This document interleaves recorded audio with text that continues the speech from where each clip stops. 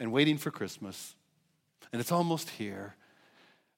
And yet, as that candle reading said, that's our text for this morning. That we have been working through a series this whole month that God came near. This thing called incarnation in theological terms, that God took on human flesh. Incarnation. His deity and his humanity joined together, two natures in one person. Jesus, the Son of God, the Son of Man, is fully divine and fully human. As we've considered that, what is this all about? What is God doing? We've seen that God came near, Emmanuel, God with us. God came near to show us. In Jesus, he shows us the Father. God came near in Jesus. He shows us what real humanity in his humanity is. There are things about our broken humanity that aren't essential humanity, what God always created humanity in his image, male and female, to be. We see that in Jesus.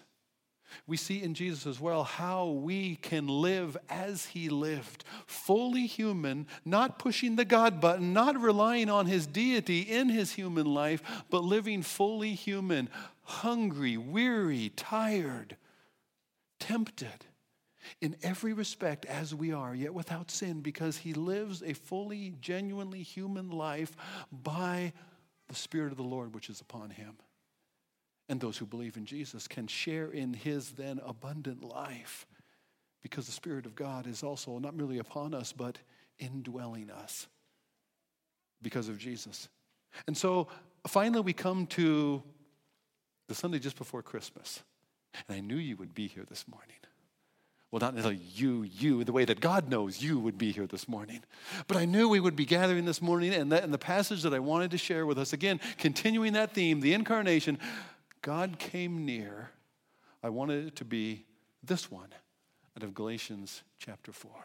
One more aspect, one more turn, one more part of the reason God came near, and it's simply this.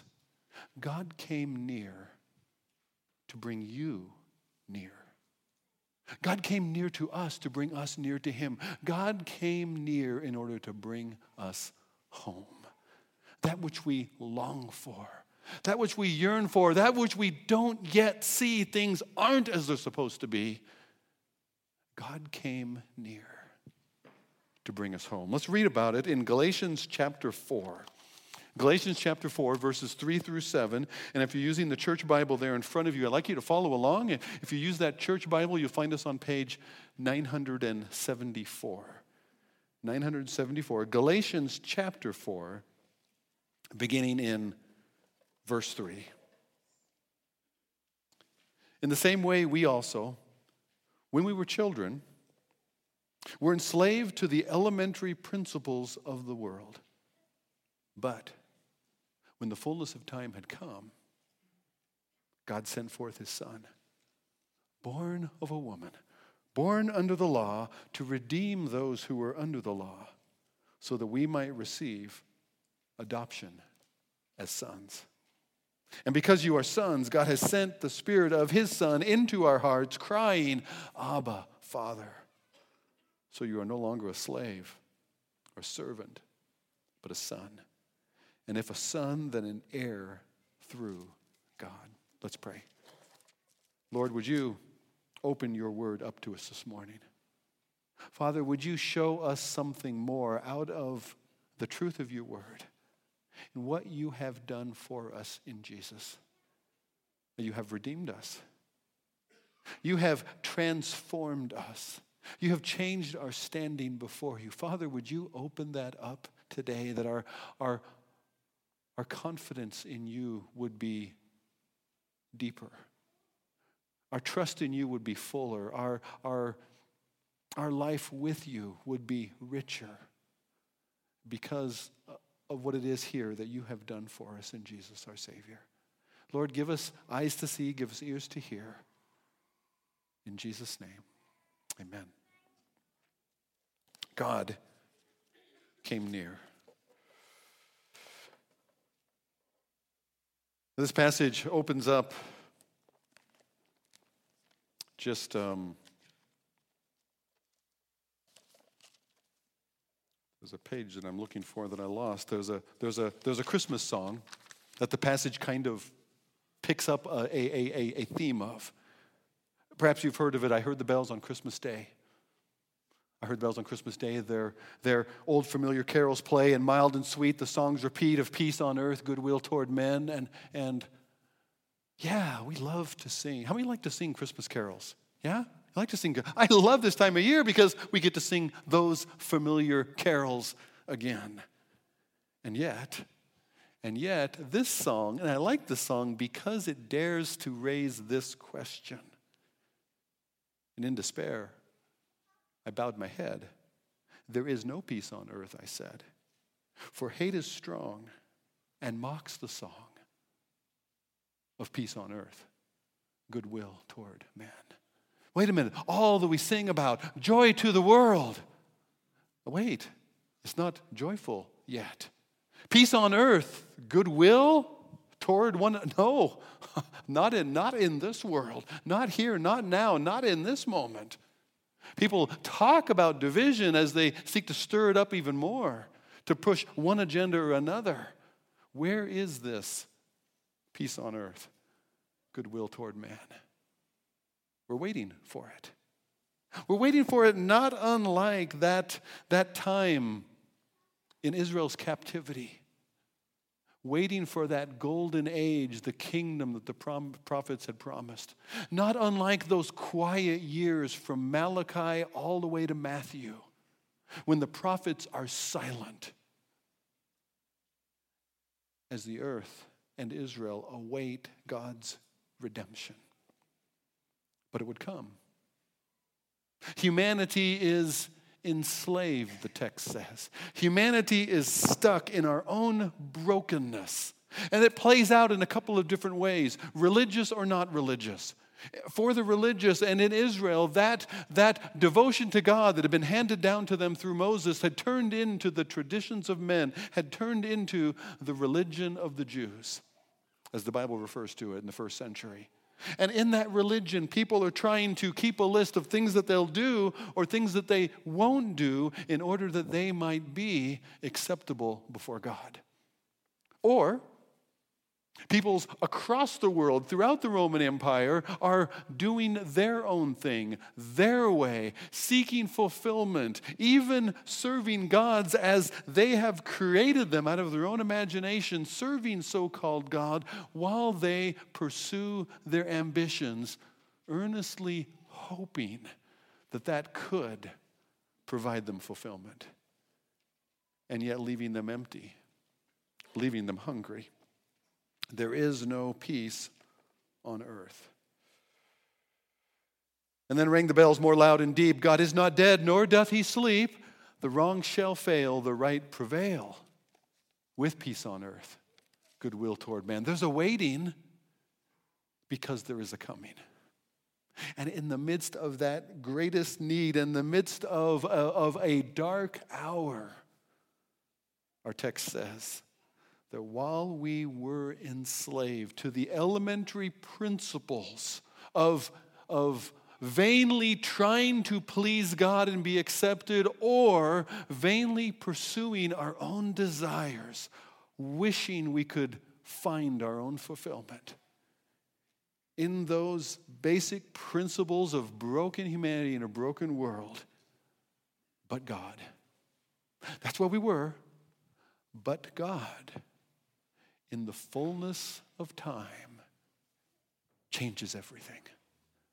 That phrase, in the fullness of time, what I want to do in this passage, there's a whole series of phrases, and I want to work through these phrases and just unpack them a little bit. Because what Paul has done here, what the apostle has done in Galatians chapter 4, is he's written a letter to an early church, a young church. This is one of the first letters of the New Testament. One of the first churches formed, or churches in this region, formed outside of Israel and Jerusalem. And this new church, this young church is trying to understand and begin to step into what it is that God has done. And so Paul, in the midst of that conversation with them, he gives them this nutshell. This is what God has done in the gospel. This is what that center of the universe, the nativity, is all about. While we were enslaved, in our own way, in our own rebellion, in the fullness of time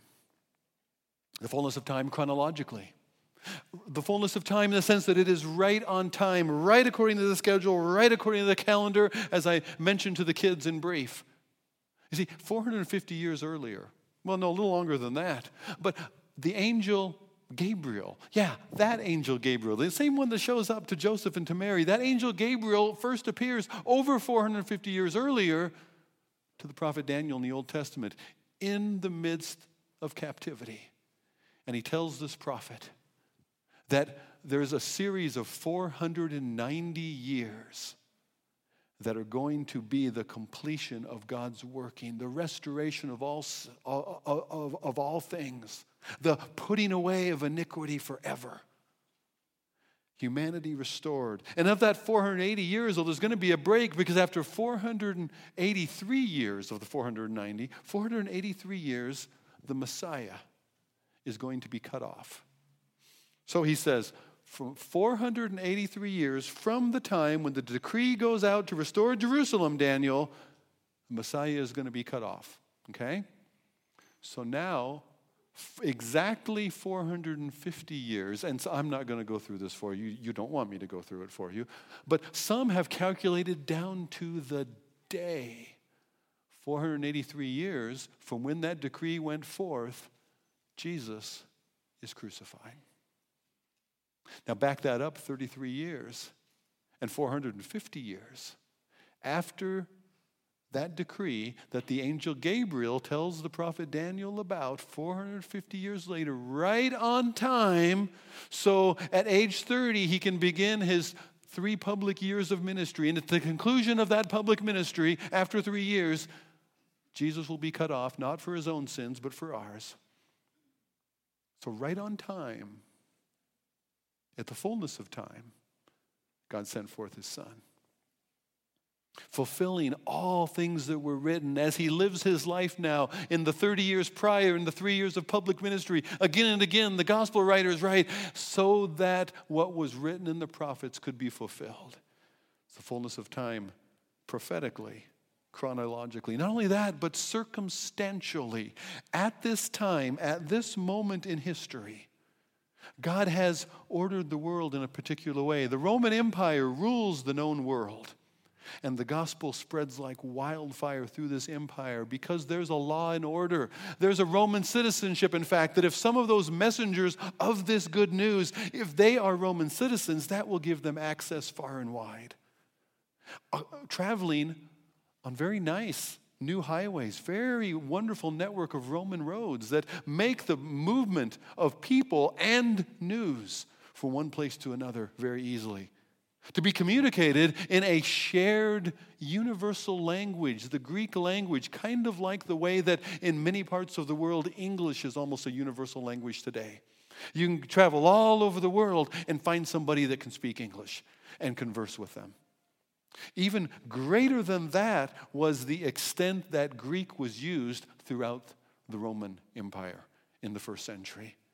In the fullness of time, God had circumstantially prepared the world for this good news that he was bringing. In the fullness of time, theologically, this is the center of God's universe. We date our calendar by it still, BC and AD, before Christ and Anno Domino, in the year of our Lord. That right in the midst of Caesar Augustus' reign was the center of God's universe. Right in the closing years of the life of Herod the Great Pretender, that generation's Antichrist would die because the true Christ had come. Right in the midst of a little village called Bethlehem, a few miles outside Jerusalem. That was the center of God's universe because in the fullness of time, God was here doing everything that he'd said. God was keeping his time. God was keeping his word. In the fullness of time, God sent forth his Son. I want to pause here and just pose the question, what are you waiting for? I know some of you are in circumstances that feel something like those quiet years between Malachi and Matthew, and you're waiting to hear from God.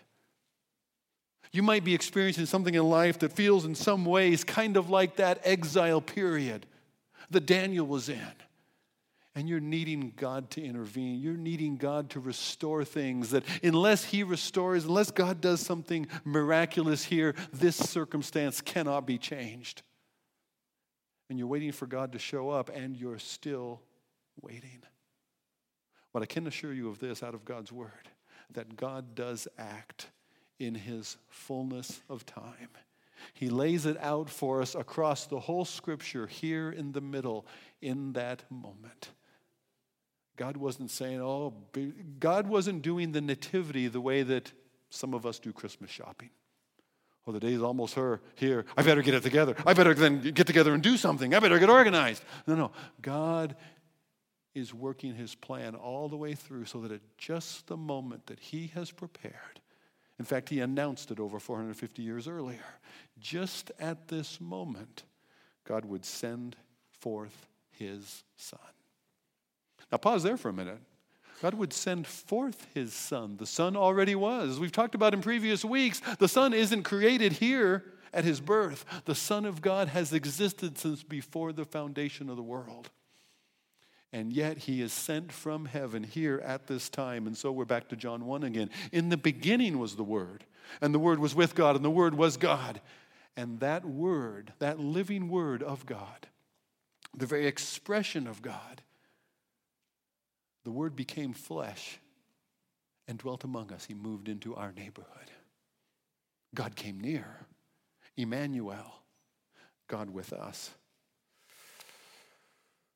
God sent his Son, as Philippians 2 says, that he didn't hold on to his deity, but he laid it aside.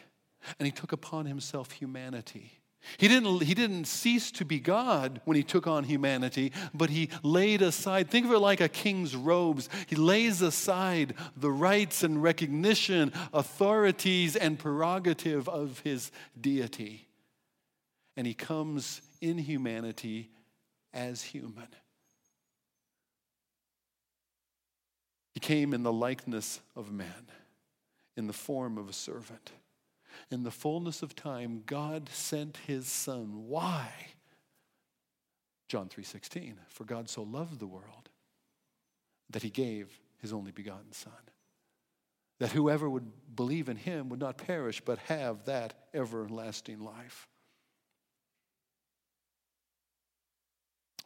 We were enslaved, but God, in the fullness of time, God sent forth his Son to be born of a woman. Well, that's kind of part and parcel of this whole coming in humanity, right? But think about it for a minute. What is this whole human birth thing like? You see, I've been there. Now, some of you ladies are saying, wait a minute, Bob. No, you haven't been there. You may have been in the room, but you haven't been there. The way that moms of children have been there, right? Yeah, that's true. But I heard about a previous generation when the dads didn't have to be in the room. They could be over there in the waiting area, with all the other anxious dads, and they could tell dumb jokes and tell stories and just be anxious and fret. And then one after another, they get to hand out cigars and pat each other on the back like they'd done a really great thing and a huge accomplishment when she'd done all the work, right? But God said that in this broken, fallen humanity, that there was going to be multiplied pain in childbirth. It doesn't say that that is a punishment. It says that that's a new reality in a broken and fallen humanity. This is going to be part of that. And when God sends his Son, that's the way in which he sends him. This is the epitome of human suffering and weakness and inability that God sends. The childbirth process in the first century, even sometimes today, that childbirth process is not a time of great joy, but a time of great grief and sorrow. Because maybe a child is lost. Maybe the mother is lost. Sometimes both. And yet that's the entrance.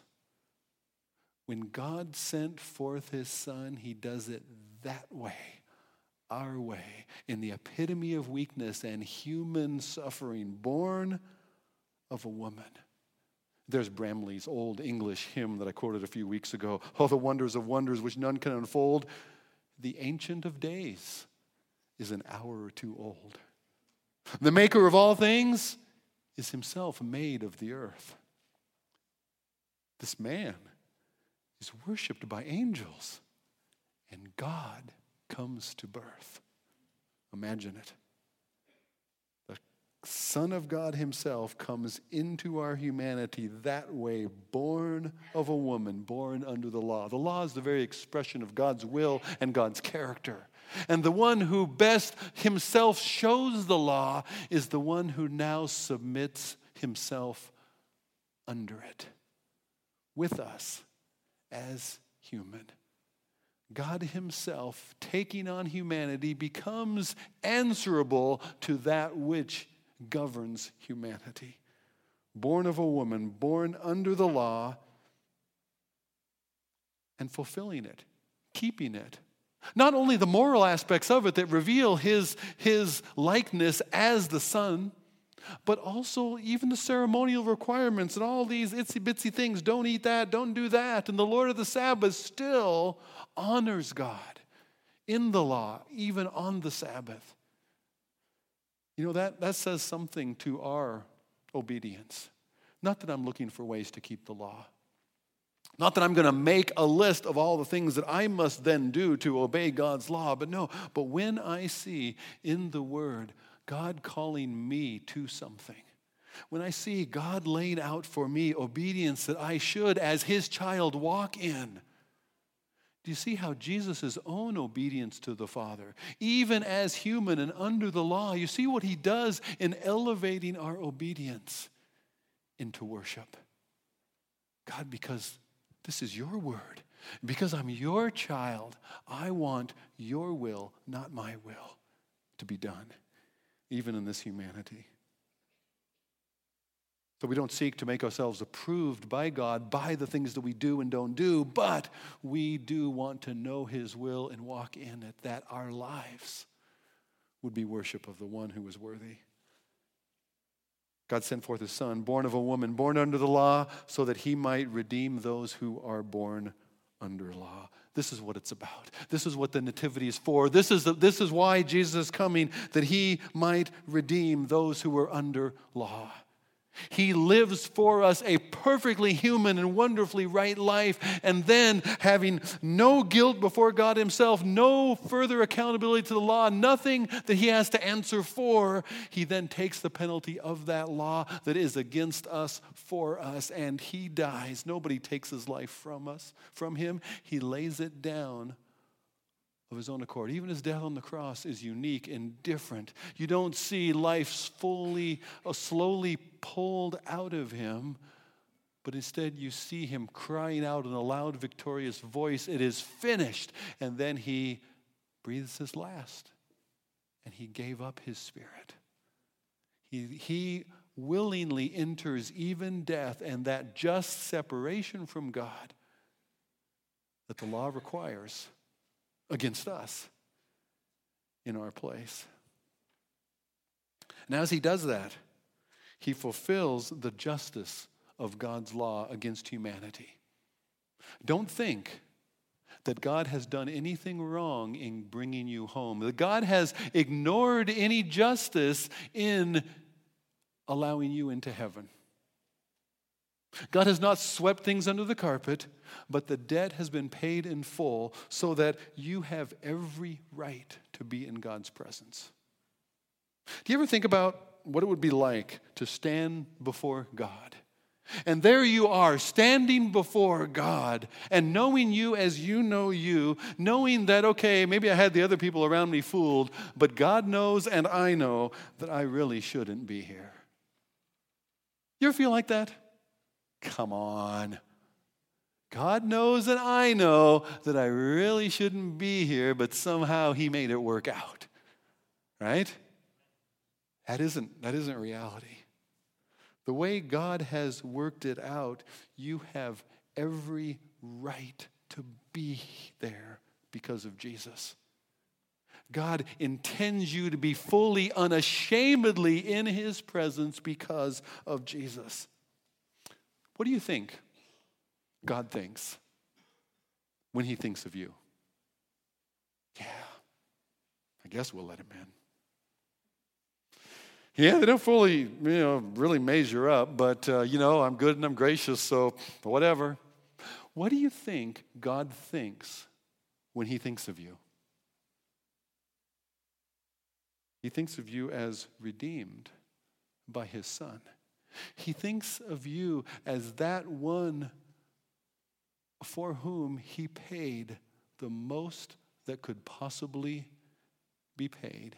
He thinks of you as Peter describes, as his unique, or maybe this King James word fits better for some of you, his peculiar treasure. Okay? That's how God thinks of you. In fact, Paul prays for the Ephesian church. He prays this way, among other things, that your eyes would be open so that you would realize, you could spiritually understand what are the riches of God's inheritance in the church, in believers. Now, we normally think about this great inheritance that God has reserved for us as believers, that God has a grand and glorious future for us. But this passage tells us that God looks at it this way. God looks at it that we are his grand and glorious future in the same way that maybe a grandparent, I guess I can think of it in these terms now because I'm that old. And I long for that time in the future when I could have those couple of grandsons that we have together with me and we could do things. And I would enjoy their company, and I would enjoy them discovering a little bit more about me as I learn things about them, as we share experiences long into the future together. I long for that. I can understand that kind of delight. That's God's inheritance in you. I tell you that just to try to bring home the point that that's the kind of thoughts that God thinks when God thinks of you. You are his delight. That's why that manger. That's why nativity. That's why at the fullness of time, God sent forth his Son, born into humanity, born of a woman under law, to redeem those who were under law, that Christ redeemed us from the curse of the law, being made a curse for us. He bore it in our place, paid it in full, that we would have every access before him. In fact, he expresses that this way: to redeem those born under law so that we might receive the adoption as sons. Now, adoption is a wonderful metaphor. Adoption is a wonderful image. I'm thrilled that several families in our church have seen a need in a child's life. And they have taken that child and they have officially, formally, legally gone through all the hoops. Often it's a couple of year process oftentimes. And they've done everything that they could to take that child into their own family as their own. And they change the family tree. They change a child's destiny. They change a child's future when they do that. It's a wonderful thing. There's something of this adoption in that. But it's even more. Part of the background of Paul's mention of adoption here, that he might adopt you and I as sons. And don't get hung up on the gender thing. I'm going to explain that in a minute. It's more than he adopts you as sons and daughters. It's more than that. The image is the Roman adoptio.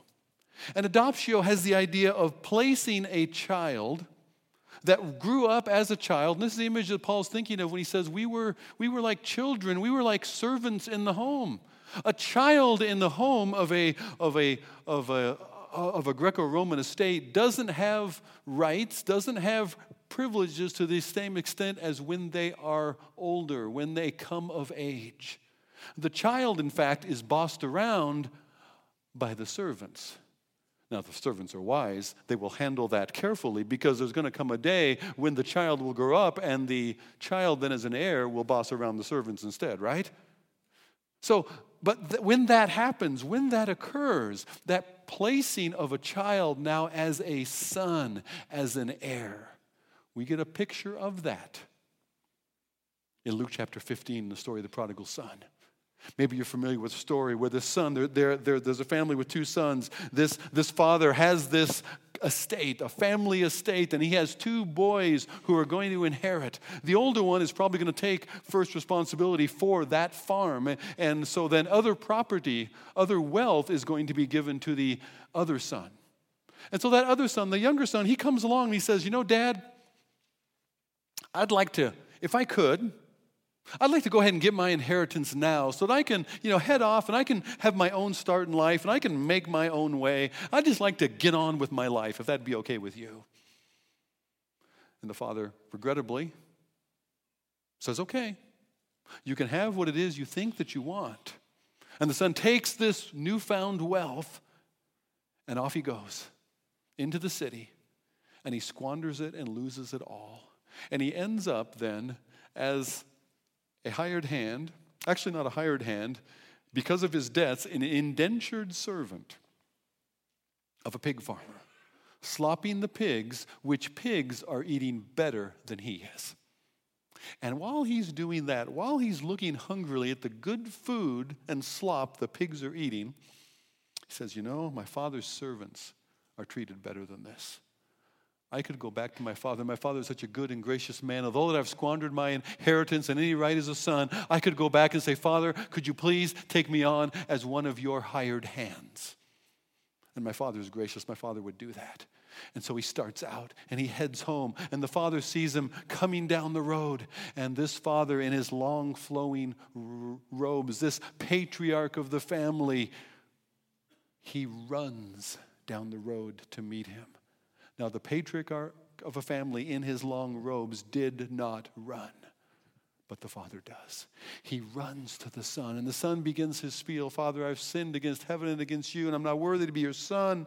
I'm not worthy to be your son, but would you take... And his father just cuts him off, and he says, bring the first robe.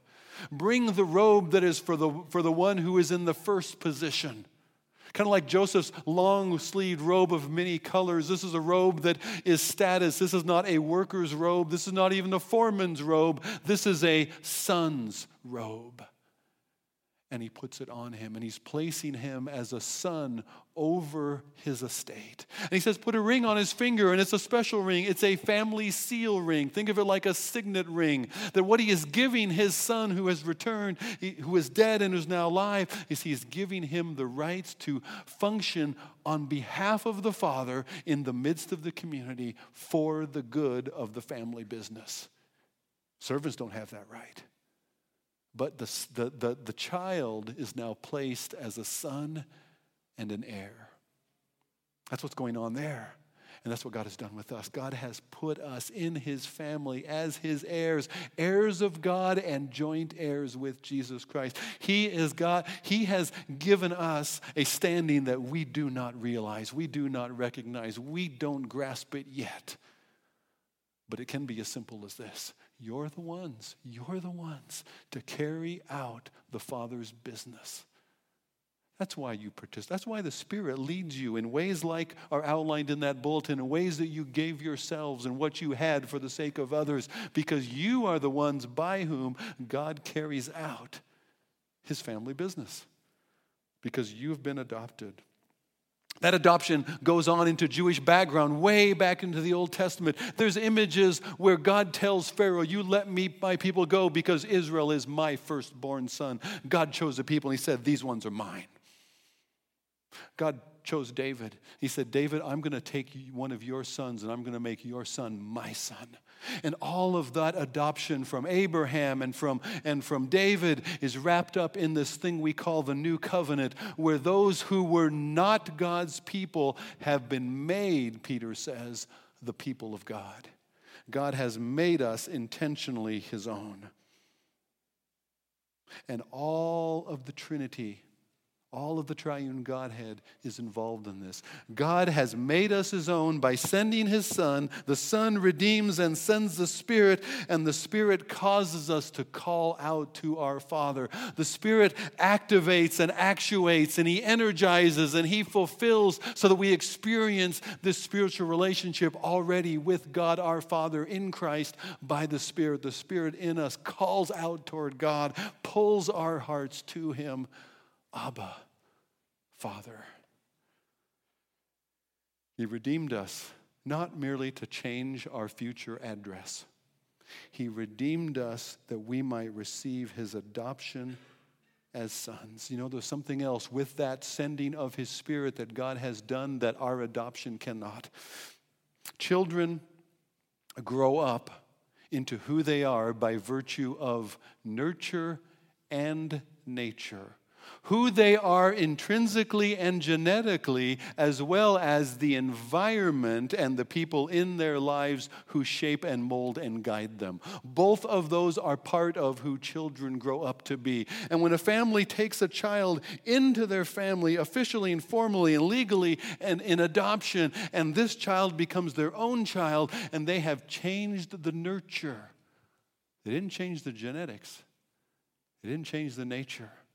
There are aspects of the future family tree that would still bear its fruit, even as it can be shaped and molded by a healthy environment and a loving family. What God has done is He has given us that loving family. It's called church. And He has transformed us internally within our spirits by the sending of God's own Spirit to draw us into this new life. That's God's adoption. It goes further than any other kind of adoption we know. So that God has done this. God has changed our guilt into His glory.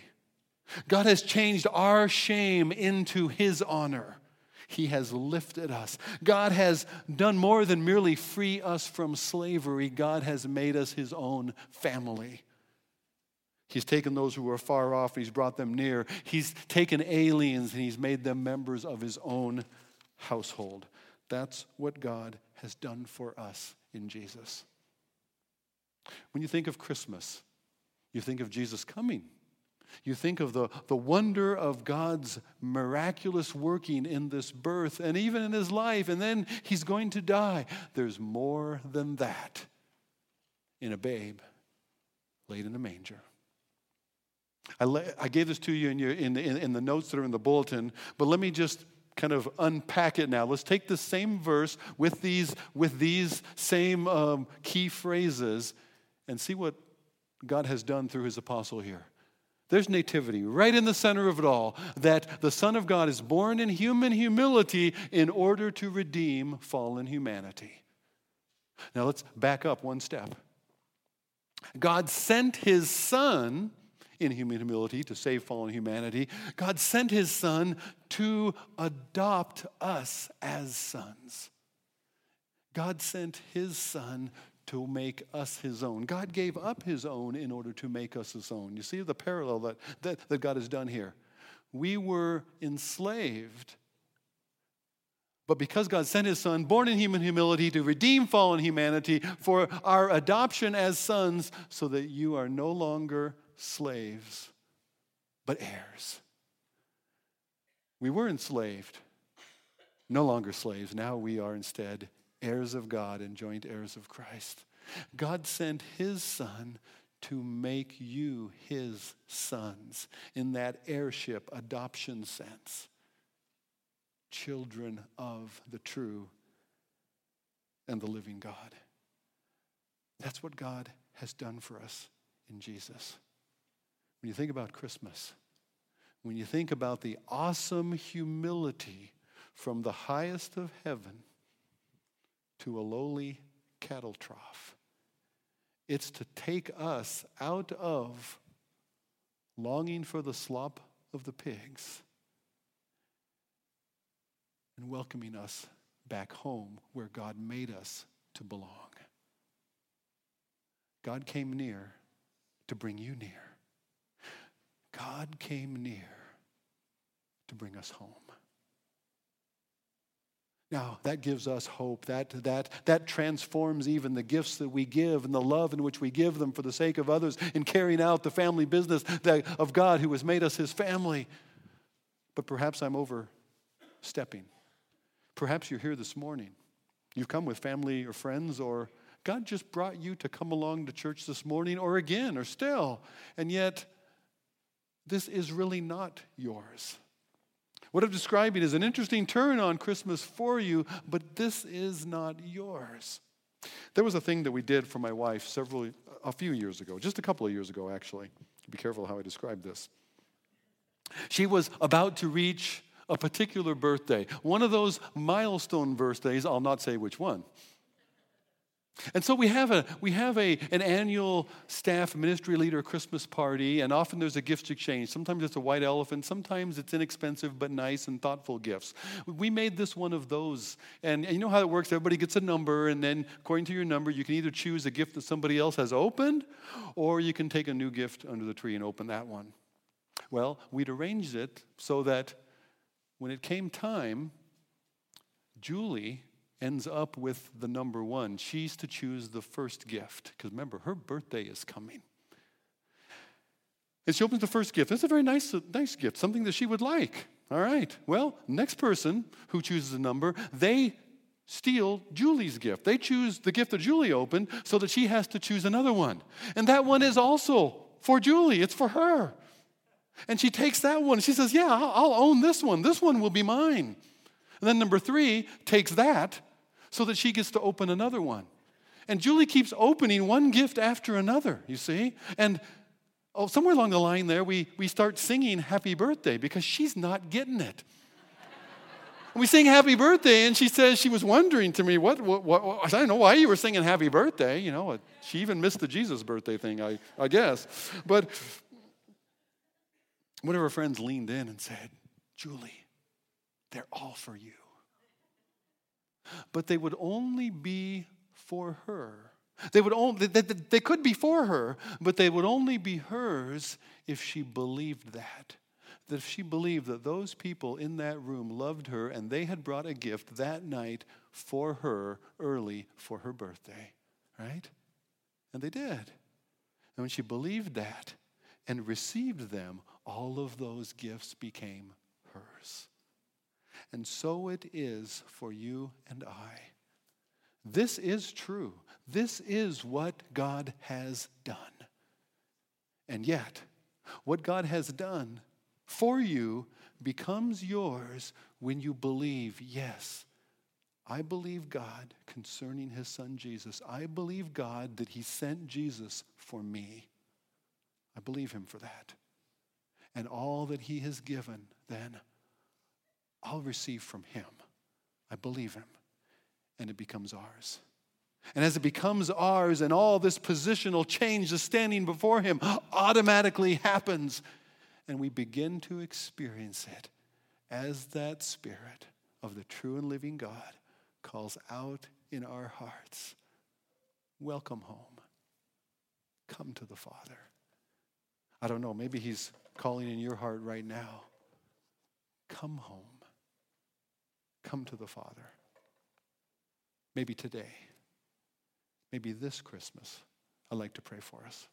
Father, would you take this truth about the sending of your Son in the fullness of time, at just the right time, that you are fully in charge of our times. You sent him as us for us, to redeem us and to bring us home as your own. And Father, I want to pray especially today. Lord, I pray for your church that we would get that. We would get just a clearer glimpse of how it is that you treasure us, that you would do this for us. But Father, I pray today especially for someone or those here this morning, that this is your gift with a tag with their name. And yet they'll have to believe that you would really give that to them before they can receive it and live in it. Father, I pray that this morning, that you by your Spirit would draw them to yourself this morning, in this Christmas. This would be their fullness of time when you call them to yourself. Thank you, Father, for coming near to us in Jesus our Savior. Thank you, Father, for bringing us near to you. Lord, we pray that now as, again, gifts and offerings are received, that these would be used for the inviting of others to come to Father's house, that these gifts would be received both in this church and in this community and around the world,